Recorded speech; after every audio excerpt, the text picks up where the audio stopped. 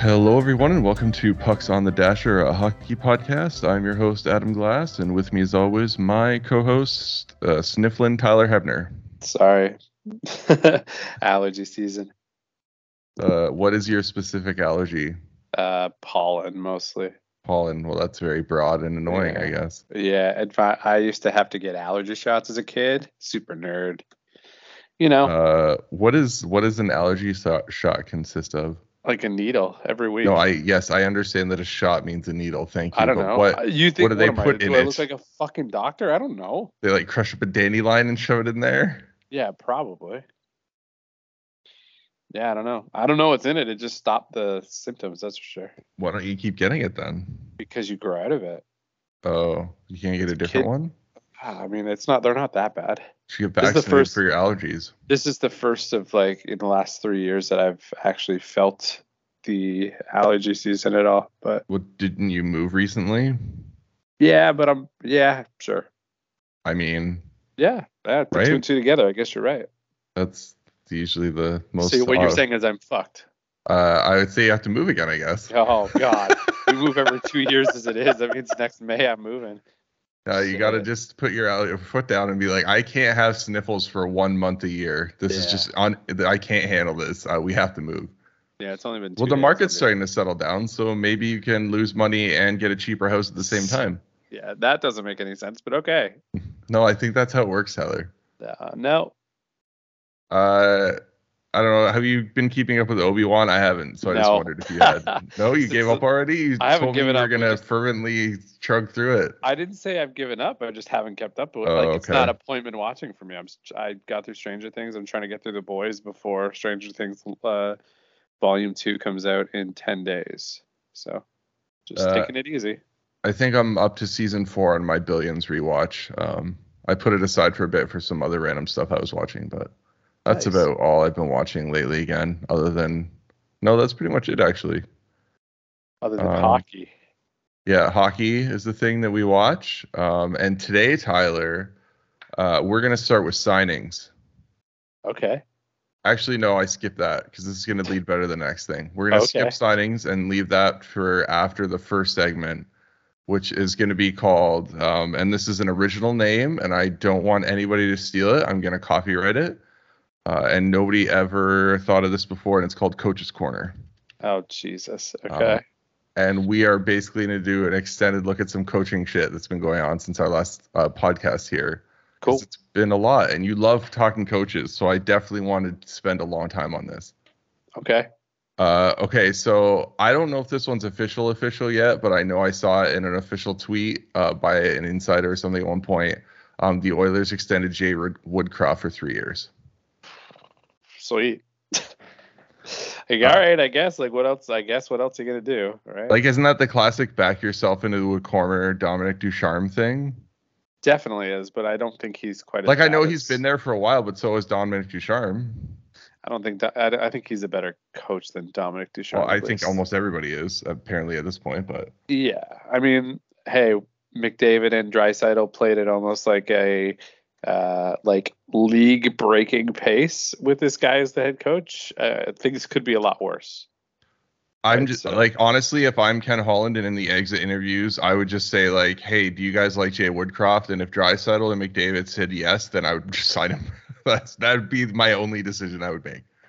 If they were like, we hate this guy, punt him, then I would go, because McDavid's had so many different coaches. At this point, 3 years of one coach would be an improvement. Would be a vast improvement for a guy like him. Yeah, I don't see how this could be a bad thing. You'd have to see multiple players take step backs. It would have to be Dale Hunter taking over the Washington Capitals for it to be bad. For it to be a bad scenario. At least with Montreal, they didn't have any star players, right? So they just kind of fell apart. I mean, given Ken Holland's recent history and the fact that they were actually successful last year, this might be the only half-decently intelligent thing he does all offseason. Is it intelligent, or is it just you're just doing? I mean, for Ken Holland, I would actually say that I'm kind of surprised he didn't galaxy brain himself into some veteran coach. I have a hard time believing, unless it's someone like Claude Julien, they're not going to get any of the big 3 or 4 coaches on the market. But isn't that insane to think about? Well, it's Edmonton too, right? Yeah, but you arguably have the best player in the NHL. Yeah, maybe but what's two of the that? best players in the NHL, and nobody wants to come coach your team. Honestly, coaching a really hear me out here. I think coaching a really good player is actually not something that a coach wants to do. I think coaches take more pride in when they're known for getting the most out of a team, like John Tortorella, like Columbus Blue Jackets type shit. Like I think coaches like not would prefer that, but are like they feel more proud of doing it without the quote unquote best players in the world. Like even like John Cooper with the Lightning, like he kind of like helped them get there. They were nothing before him, kind of thing. So, that would be like developing the star yourself would be cool. But like coming in and taking over two of the best players in the world, like anytime you get eliminated from the playoffs, it's like they're wasting McDavid's career. He should have a cup by now. I'm sure you wouldn't want to hear that all the time. Tyler, who's the most sought after, arguably until Bruce Cassidy was fired, you could argue, was the most sought after free agent coach on the market? Trotz. Why did he become the most sought after free agent coach? Because of what he did with the Islanders. No. And the Capitals. Yes, because he took over a team that had superstars that couldn't get over the hump, and he was the coach that got them there. Yeah, but you're selectively just saying, oh yeah, but that narrative could, yeah, but the when problem he was with the Nashville Predators for like 10 years doing yeoman's work, taking a team with nobody and like having some success with them. Like it's not like but that's how he got the chance in Washington. It was like, what if this guy actually had good players? What could he be? Well, he was a champion. The reason why he got the quote unquote chance in Washington is because he left Nashville. This isn't Bruce Boudreau. He didn't sit idle, right? Like he left Nashville. That's the reason why he got the chance, because he became available. The Washington Capitals got the chance to have Barry Trotz. It's not the other way around. The Washington Capitals did not make Barry Trotz a sought after coach. I'm sorry. I disagree. The point I'm trying to make is, based on everything I've seen so far in coach signings this offseason, is that what matters more than anything when signing a coach is the narrative surrounding the coach. And that is it. Not the results, not anything else. Like, it's all narrative based. Like, Tortorella went to Philly. Tortorella shouldn't even be a coach anymore in this league. He won one cup before the salary cap existed. He had some success with Columbus. Come on. Some success. He swept the Lightning one year. And the Rangers. He was good with the Rangers. The only places he was really bad was Vancouver. Do you want to do it? I have it in front of me. Okay. Here's his record as a head coach. His first year of the Lightning on, out of the playoffs, lost in the second round, championship, lost in round one, out of the playoffs, lost in round one, out of the playoffs, lost in round one, lost in round three with the Rangers, so one conference final, now he's at two. Lost in round two with the Rangers, out of the playoffs with the Canucks, out of the playoffs with the Blue Jackets, lost in round one, lost in round two, and out of the playoffs. That is not successful. How many coaches, what do you mean? How many coaches do you know have multiple trips to the conference final? He has two conference final trips in literally 20 years. And how many has Barry Trotz had before Washington? None. So? What do you mean? So, I'm sorry. Did he go to the Stanley Cup final with Nashville, or was that Laviolette? That was Lavi. Yeah. So he had literally the Stanley Cup. No, that was PK Subban, Tyler. Yeah, that was PK Subban. No, like the amount of times you get to the conference final is not what makes you a good coach. What makes you a good coach is making the playoffs and the context around how you make the playoffs. John Tortorella made the playoffs with a lot of, not great teams. He did.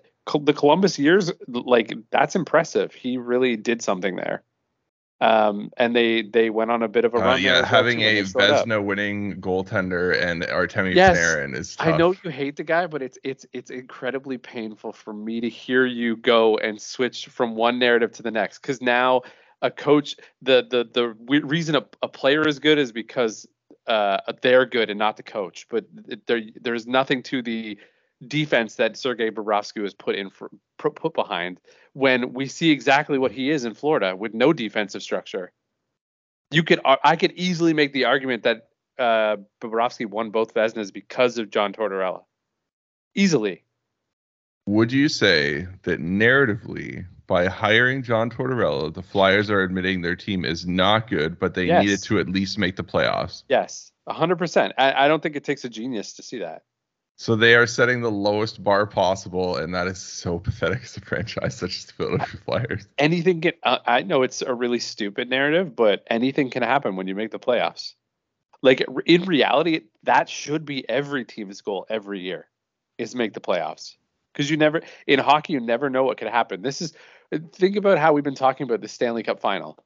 This is like the best final we've seen in years because some random team didn't make the finals. The most random team that made the Final Four was the New York Rangers, who had been a number one seeded team for most of the year before Carolina passed them. Like, think about the state of hockey. Like, it should be the goal to make the playoffs even as an 8th seed, because it is possible to make a run, and then that run leads to bigger things. And yes, sometimes you go the way of the Montreal Canadiens and the Dallas Stars, but other times you're the LA Kings and you win a few cups. Like that you have to get there at some point or another.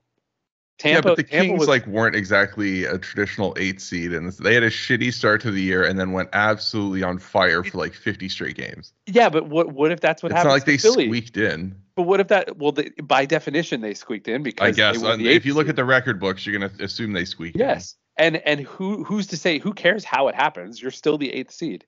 Whether you go on a St. Louis Blues absolute heater because you found some random goalie in a trash heap in the AHL, or you're halfway dominant at the beginning part of the season and you're back into the playoffs, it doesn't matter. Just get there. They should be trying to get there. So you like that for Philly then? Do I like the hire for Philly? Is this who you would have hired if you were Philly? If your goal is to make the playoffs, well, I don't get a choice. I clearly don't get a choice of everyone because I think that they tried to get Trotz, and I'm sure they tried to get DeBoer and Cassidy, and they were probably told no. It's and I kind of had this conversation in a Discord that I'm in today. Was like, is Tortorella a good hire, or is Peter DeBoer a good hire? I'm sure we'll talk about that hire in a second, right? Are they good hires? I don't know. They're only good hires when they are good hires, and they're only bad hires when they are bad hires. We don't know what the other options are, and we don't know how those other options would work. It's not like some random coach in college is going to get a coaching job somewhere else. There's only 32 head coaching jobs, and that guy in college could wait 3 more years, and we would never know that the Flyers were even a candidate for him, or B, the Flyers even looked at him, or is this scenario the same as the other scenario? Like it's if you plopped Daryl Sutter on the Flyers and kind of swap those two who knows? Like Daryl Sutter could do nothing with the Flyers just because they're a poorly made team.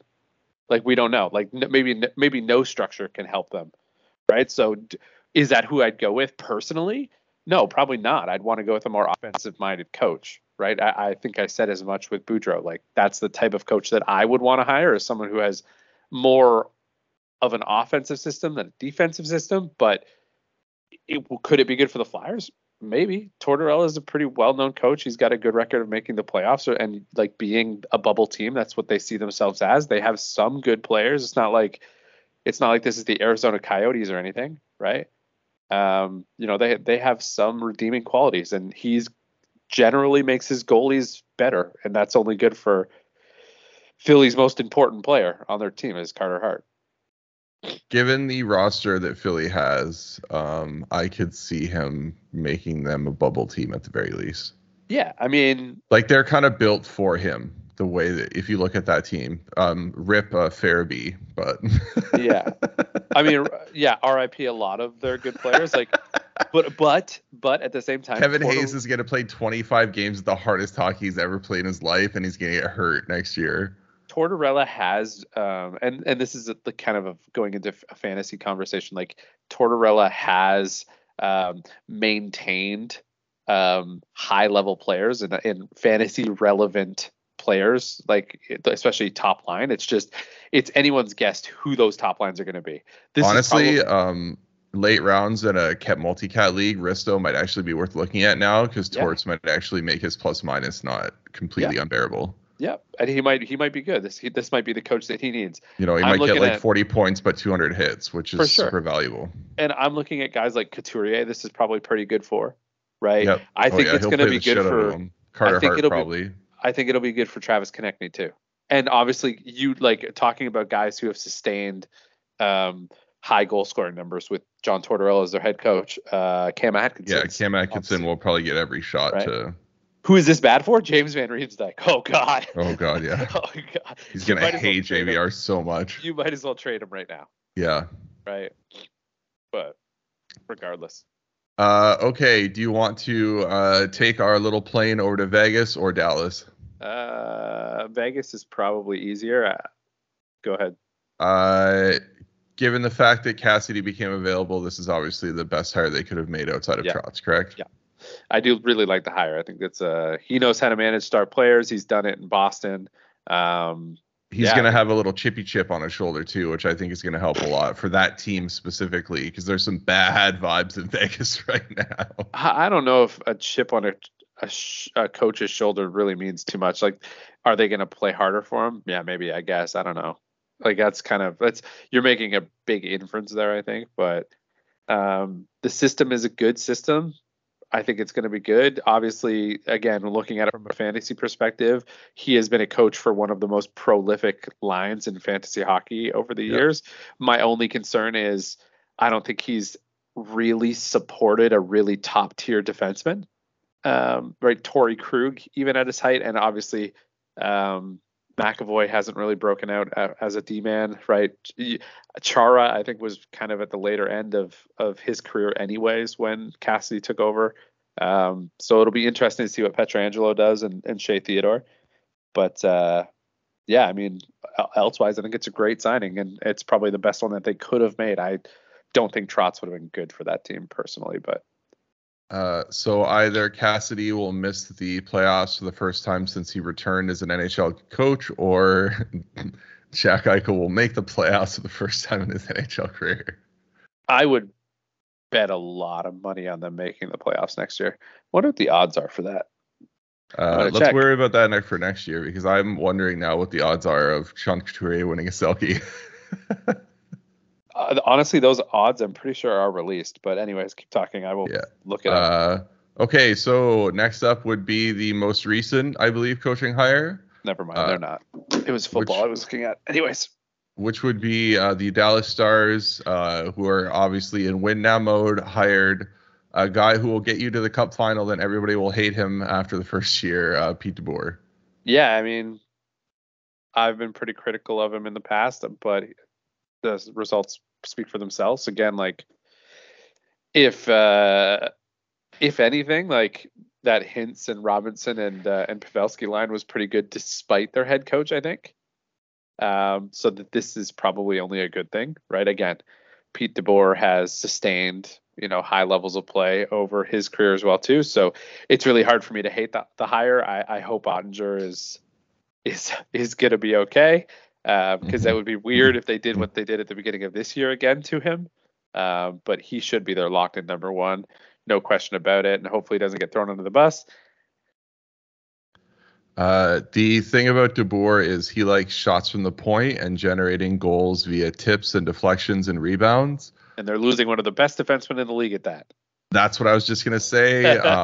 I would be, given the fact that you're got DeBoer coming back, I would be using that as a hard pitch to Mr. Klingberg to bring him back, because he is one of the best defensemen in the league at doing that, like you said. And if you were wondering if Joe Pavelski's fantasy value will drop next year, that sounds like exactly how Joe Pavelski likes to play. And he coached him already.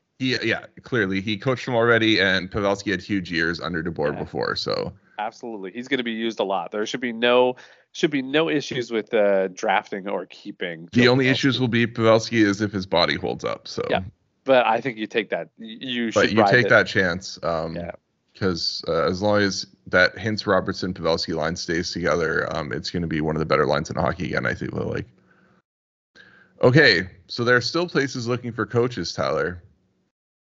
They would be the Boston Bruins, who are rumored to go off the board here. And they're probably going to bring in a young guy, which maybe signals that they are going full rebuild here, which I love to see as a Leaf fan, obviously. Yeah. The Detroit Red Wings, who are probably looking to maybe not take the next step, but at least start putting their foot in the door or dipping their toe into the water of the playoff bubble, I would say.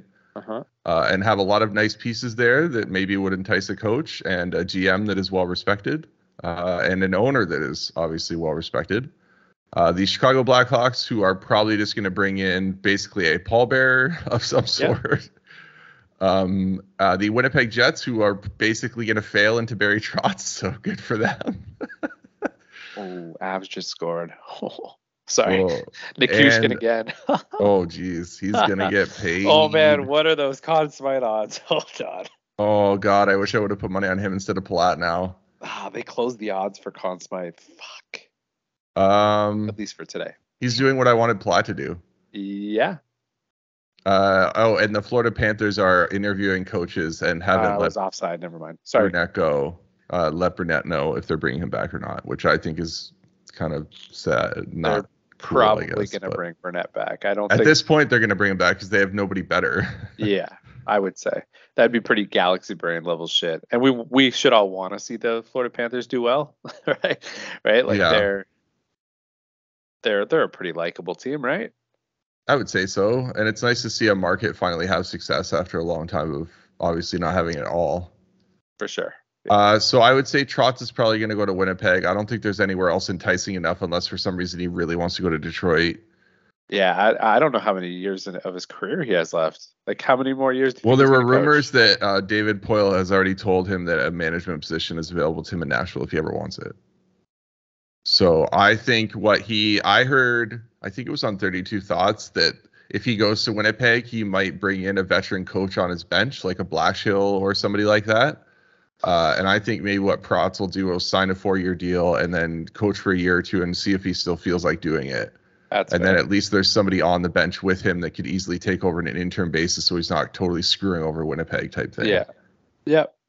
Like basically, I think he'll sign a 4-year deal, coach for 2 years, see how the team does, and then basically call it a coaching career. Like he has his cup now. He probably wants to wind. Like he's one of the older coaches, especially with Bonus now gone. He might be the oldest coach in the NHL if he actually comes back. So I would imagine he is the oldest. Yeah. So he probably at most has, I would say, a couple more years left. But Winnipeg is obviously he's from Manitoba, so if he can come there and bring them some success, I feel like that at the very least would be nice for him personally. Yeah. I'm sure he's still got family and stuff in the area. They'd probably be happy to see him bring success to the Jets. So yeah, I mean, it's a good team to go to. Like, again, kind of hope they trade Nick Ehlers now, but yeah. So I think he'll go there. And I think Detroit will probably go for some new hotness type guy, I bet. Yeah, for sure. It'd be nice to see them, bring in a guy that they can, kind of build with. Mark Savard's been an interesting name. I don't know if you have that one written down. Yeah, his name's been floating out there because his buddy Jeff Merrick floated out there in a tweet. Yeah. So I don't know if that was a little scratch my back thing, but I would like to see him come in as a coach. He's had success in the OHL, obviously, but his team was recently eliminated. The Spitfires were eliminated by the Hamilton Bulldogs. Mason McTavish having himself an absolute game in Game 7. Yep. Look for him next year on the Anaheim Ducks, where he will probably be very good. Okay, moving on. Let's get to signings now, because the signings are going to lead to a trade, and the trades are going to lead to a quiz. Okay. And then quiz will lead to playout. Well, the Stanley Cup, I think, is going on still, right? Yeah, I'm watching the game right now. Okay, all my bets are. I think I lost the Bolts a 3-peat personally here with all my betting, but. Okay, so signings, Tyler. Do you want to talk about the most recent signing that happened today, or do you want to go in chronological somewhat order? Reverse chronological, as in let's go oldest to newest. Okay, so I'm going to leave one specific one out because I think it's the only one that's important. So we're going to blaze through 3 of these here quickly. Okay. 25-year-old Dylan Gambrell. Yep.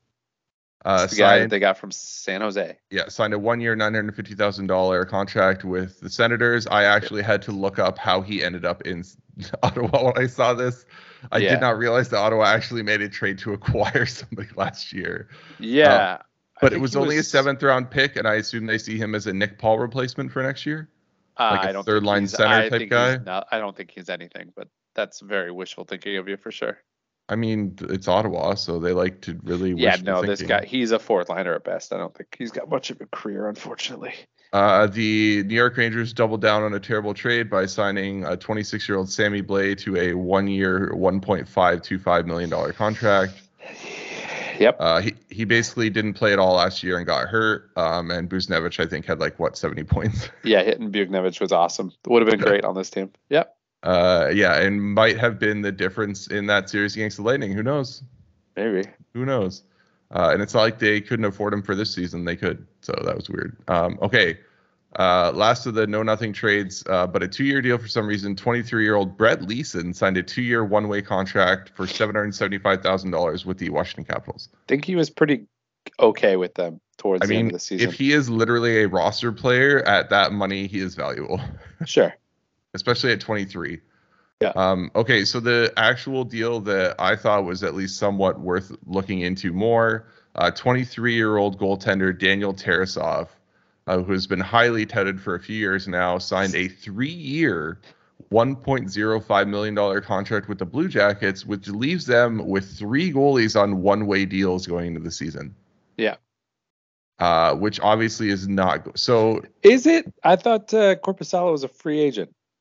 Well, are we not going into the 22-23 season? They re-signed him, remember? 1 year, $1.3 million. Interesting.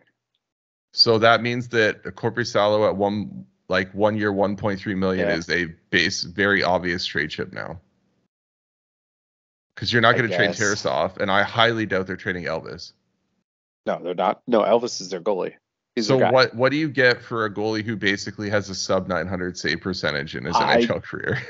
I think he's just a backup, man. I think they still want to give Tarasov the AHL job. It's a 1-year deal. They can't send him down then. Tarasov is signed for three more seasons. It's 3 more seasons at one way. Yeah, I know. Yeah, you can send him down. You can send him down at the start of the year without waivers. Yeah, but then they call him up, then they can't send him down again. They just can't call him out. He only played 11 games. He's not going to sign a 3-year deal with this team if they're telling him you're going to be in the AHL for 1 more full season. He's only played 11 AHL games, and he was an .893 save percentage. So you think they're just giving him extra money to stay in the org for another year? Maybe. I mean, I'm not going to rule out that they won't try and move Korpisalo, but it's kind of weird to why wouldn't you just let him walk if you really wanted this kid to be your backup? Well, because he has value, maybe. Because maybe you value a 5th round pick more than 1.05 Yeah, I don't think so. million. I don't think so. I think he's going to start in the AHL, and then if Korpisalo is bad, they will just waiver him. If you play in a deep league like my big pool and can NA stash guys, Daniel Tarasov is the guy that you might want to NA stash as a goalie. Yeah, he's not blocked at all by an actual real starter. No, but I mean, he will probably put up good stats and he will get you starts. And given that there were multiple guys in that pool last year that didn't even get starts some weeks, for sure, there's value there, unfortunately. Yeah. Okay, the last signing is the most recent signing, and that is why don't I have his age in front of me? How old's this guy? How old is this guy? 96. Do the math. 26-year-old Andrei Kuzmenko from the KHL signed a 1-year, $950,000 deal with the Vancouver Canucks because Bruce Boudreau drove 6 hours. I know nothing about this guy. He had 53 points in 45 games for St. Petersburg in the KHL. And the year before, he had 37 points in 57 games. And as we all know, nothing's weird has been going on in the KHL lately, so I'm sure all the competition he is facing has been 100% great. Yeah, he might be okay. Who knows? Basically, everything I've read said unless they put him in the top 6 and play him with good guys, he's basically going to be useless. Sweet. Another. I'm like, can't you do that with everybody? Pretty much, yeah. Yeah, that's actually everybody? That's the recipe. That's the recipe for most players, yeah. Imagine if you're Hoglander next year and you're having to fight for a spot with this donkey from Russia or Podkolzin. Yeah, or Podkolzin. Man. All right. Well, Honestly, it's a no risk. It's no risk, right? Yeah, you do it if he's good. 100% do it. If he's good, then you look like a genius. If he's bad, you just see ya. Bye. Terminate the contract. See ya. Back to Russia. Okay, so signings are going to move us into trades. The first trade we're going to talk about is a quick one. The Buffalo Sabres acquired the corpse of Ben Bishop's contract for a 7th. I did not see that. You didn't know that? I did not. But yeah, his career just kind of snuck in there one day. Yeah. Yeah. And so that leads us to the Montreal Canadiens trading Shea Weber's corpse of a contract to the Vegas Golden Knights for Evgeny Dadonov. Yeah. Yeah, Montreal got a top 6 forward, arguably, for nothing. See, did Montreal need a top 6 forward? Okay, so here's what I would do if I was the Canadiens, and apparently what they're not going to do. I have heard multiple rumors on multiple places and tweets and stuff like that teams are, for whatever friggin' reason, hot after Josh Anderson. And the Canadiens are refusing to move him. Oh, Jesus. Bringing in Dadonov, to me, gives you the perfect opportunity to move Josh Anderson and just give all those minutes to Dadonov. You already have Matt Hoffman there. Like, it's a weird team, Mike. Tyler. But this Mike. They got rid of Weber's contract. They weren't going to need him anymore. It was just I don't know, I guess. To me, I feel like there should have been more there. So my first reaction to this was, Montreal, why are you saving Vegas without getting draft capital 100%, back? 100%, yeah. I would have asked for at least one draft pick. Right? Getting rid of Shea Weber's contract, like most teams that are cap strapped would want to do that. I think, and give you a player who is essentially useless to them now. Montreal doesn't need Yevgeny Dadonov. Like, they don't. They could have signed 2 or 3 different guys who could have slotted in if they really wanted to off of free agency. Like, I think what he brings is not, he's not the Dadonov that played with Huberdeau and Barkov all those years ago. He is, at best, I'd say I'd want him as a 3rd line winger, right? I don't think I'd want him in my top 6 and expect to be a good team. The whole body, they need bodies, they need to hit the salary cap floor. But I think you could do better things with your dollars and stuff, right? I think you could weaponize your cap space a little bit better if you wanted to, and still build towards the future, which, everyone's saying they want to tank for Bedard as well. So, I just feel like you should be doing better things with this cap space. Now you got $5 million. I think at best, if he plays as good as you think he is, and we're at the trade deadline and you want to eat half his salary and trade him, I don't think you're getting anything better than a 3rd or a 4th round pick. Like, I don't think anyone's trading a 2nd for Dadonov based on the prices of this past offseason. What I was told is that Montreal needed to move Weber's money off the books from an LTIR perspective because they can't have Weber and Price on the LTIR at the same time, which makes it make a little bit more sense. Like, they have to get rid of the contract, but I would have just liked to see some, like, a prospect or a pick come back, and I'd be even a little bit more on board with it. But I just don't see the point personally of doing this. I mean, Montreal's GM is new. He may not necessarily want to completely bend guys over the barrel right off the bat, and maybe this is a way of him having a little favor in the chamber type thing and being like, look, let's just make a deal that works for both of us. I won't hold you over a barrel. You can take this contract. Just give me a guy I can roster. And like you said, I mean, honestly, even if they flip him at the deadline for anything, that's still more value than you would have ever got for Weber's contract, right? Yeah. I guess. Right? I'm honestly, Tyler, the thing for me is I'm just used to hating every move Montreal makes. And like, I can't really necessarily find a way to hate this other than saying like, I think you maybe could have got more out of them, but like more is what, like a 5th? I don't hate it because it's a point, like it's a meaningless move. That's why I don't like it. It just seems pointless, right? You're taking the money off the books, yes, but you could have taken on either a more usable player or maybe you take on a guy with 2 years left on his deal, and then you get that extra draft pick.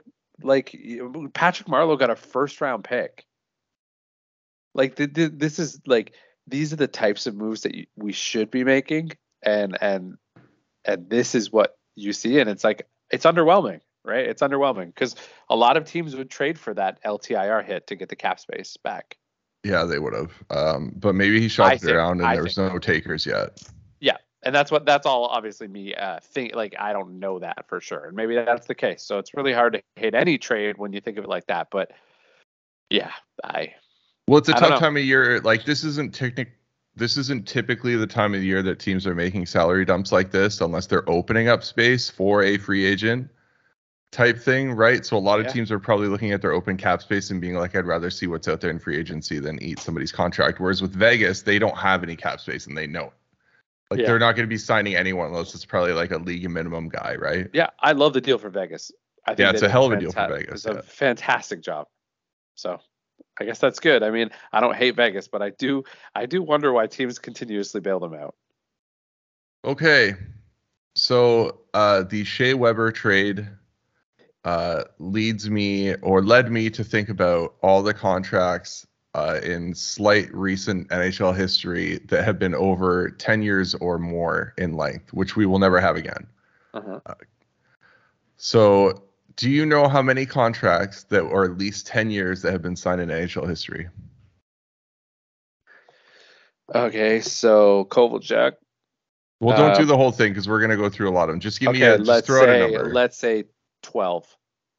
18. Okay, so I was okay. Okay, so we're going to do a quiz based on these contracts. So there better not be 18 questions. No, there's not. There's like 4 or 5. Perfect.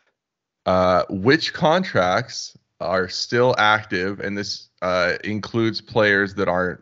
It'll include Shea Weber. I'll just give you one. Is it you asking me to guess a number then?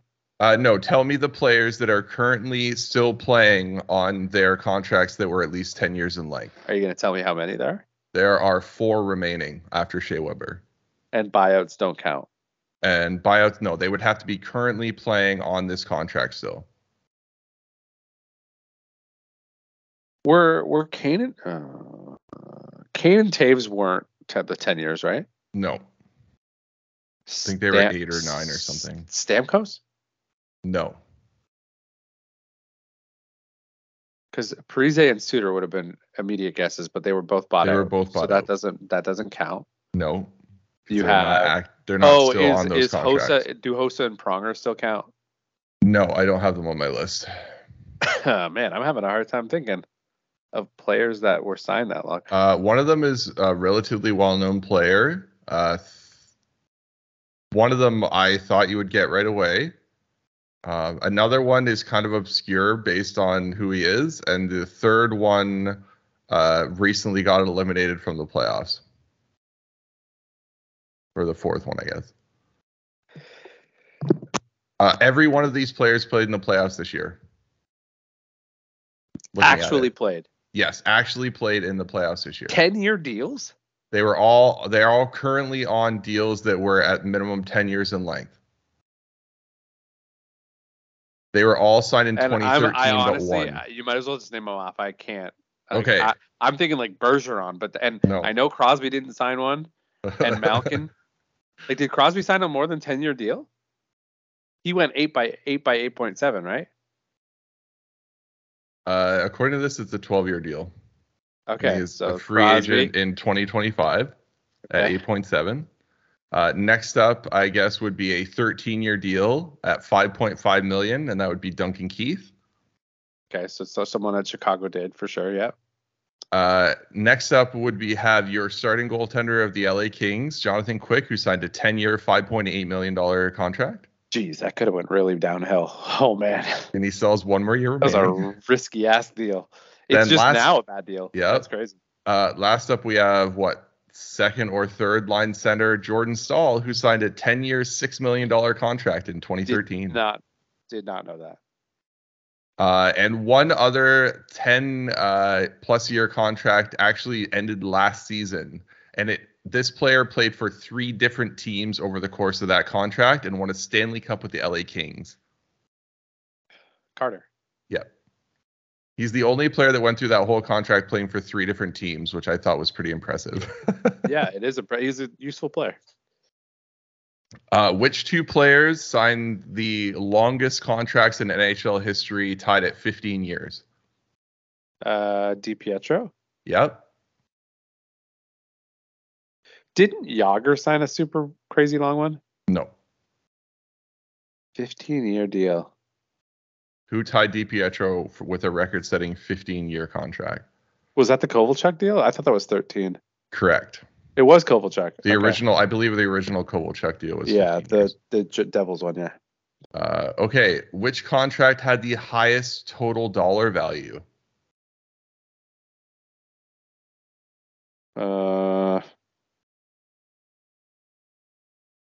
Kovalchuk.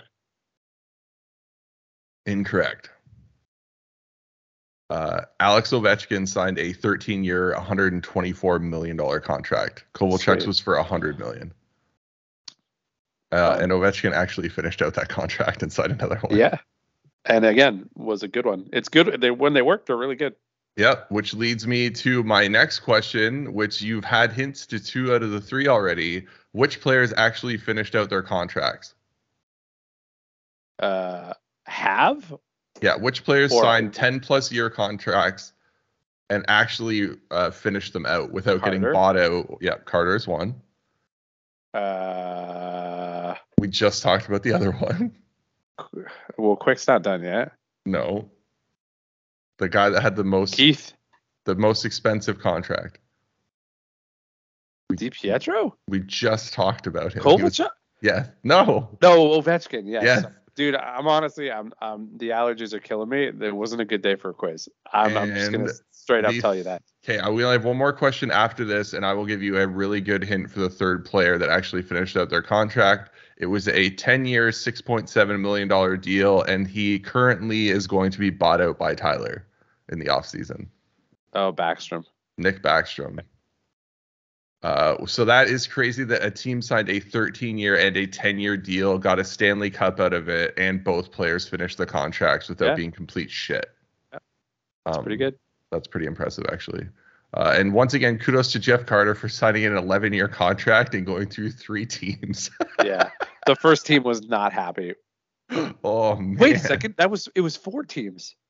Wait, no. Yeah, he signed that in Philly. Oh, right, Philly Columbus. It was 4. Philly traded him to Columbus. That. He requested a trade to LA, and then LA just traded him. Holy shit. Oh, Jesus. That's definitely a record. Yeah. Wow, that's crazy. 4 teams, what, 2 cups? Yeah. 4 teams and 2 cups. And he wasn't on that team that made the final with Philly, right? Or did he get traded right after that? I might have been. Well, Mike Richards was on that team, so yeah, he was. Crazy. Mike Richards was another guy that signed a long deal, but he got his caught at the border. Canceled. He got caught at the border because he tried to smuggle drugs off the border. Yeah. But also was one of the most winningest players of all time and was on a hot track to a Hall of Fame career had he not done that. Yep. One of the best players from a winning perspective, won at every single level he played at. Even drug dealing. No, technically he lost at that, but. Well, yeah, but they all end up there. Not all of them. Yeah, I guess that's true. A lot of them just end up dead. Just the ones you know and are the ones that are caught. That's true. Okay, last question on the long-term contracts. Which player played the least amount of seasons out of a 10+ year contract? Kovalchuk, because it was canceled immediately. Correct. Yeah. Well, I mean, he left. But the contract Kovalchuk actually signed and was approved. The Devils got 3 seasons, and one was a lockout year that started in January. In 195 regular season games, he had 79 goals, 95 assists for 174 points, and was a -41. He wasn't a defensive player, that's for sure. And in the playoffs, because they notably did make one Stanley Cup final during that tenure there, in his first full season in New Jersey after the trade and signing, in 23 games, he had 8 goals and 11 assists and was a -7. Anthony Cirelli just went end to end. Yeah. And scored. It's pretty nice. And that leads a perfect transition into the Stanley Cup Final has happened, and there are 2 games in, and Game 3 is currently going. Game 1, Lightning built a strong early lead. The Lightning did the thing that the Avalanche built the lead. The Lightning clawed back like they usually do, but lost in OT. And in Game 2, they got absolutely stomped by the Avalanche 7-0. Did Braden Point come back tonight? No, he is out. Kadri also didn't play? Not that I have seen so far. And it is currently what, 1-1? 1-1. Tampa just tied it up 6 minutes after the first. Would you argue that this might be the most important game in Tampa's entire 3-year run? Probably, yeah. I mean, there was a Game 7 or so in there, but yeah. But if they don't win tonight, like it'd be a really tough task to come 3-0 to win. Like I'm not saying they can do it, but I'm saying that it would be really damn hard. Colorado looks like Tampa has looked the last 2 years right now. Yeah, it's going to take some really probably 1-goal wins here and maybe some overtime victories from Tampa to have a chance to pull out a 3-peat. Yeah. Colorado looks really good. They're playing within their system. They're not getting really emotional and like into the rough stuff either. Like Nathan MacKinnon has looked super stoic and calm and just like very businesslike, which is what you like to see from him because he puts all that anger and aggression into his skating, which is a good thing. It's all the chickpea pasta and the healthy eating that he's doing now. He's way calmer as a person. His tum-tum's not all upsetty by the bad sugars. Sure. What, you don't think that's a legitimate thing? No. You don't think his tum-tum being upset isn't bad? I mean, it's good. It's not bad. Like, I mean, I think it'd be important that his tum-tum wasn't upset while he was playing. All right. I don't know where you're going with this anymore. Do you have any thoughts on the Stanley Cup Final? It's been living up to expectations so far, other than the big blowout. But like, again, we like to see goals, and I want Colorado to win. But I'd be okay if Tampa won. Really indifferent to. It's better for us betting wise if Tampa wins. Yeah, but like at this point, I don't really care. Like, I just want a good final, and it feels very much like LA versus New Jersey right now in their final, which LA just absolutely dominated. It was over in 5 games. It's feeling a lot like that right now, but we never count the Tampa Bay Lightning out. I think they're going to win tonight, just based on how they're playing, and then we'll kind of see what Game 4 brings. I need it. A Bolts win is beneficial for us, obviously, from a betting perspective. So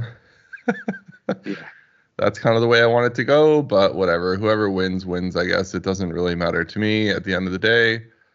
But I would like to see it not be like a 4 or 5 game finish here. I'd like to see the Tampa at least push it to like 6 or 7 games. Yeah.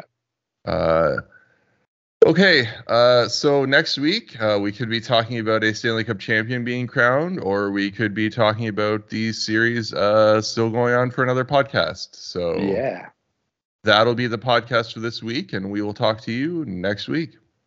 Bye.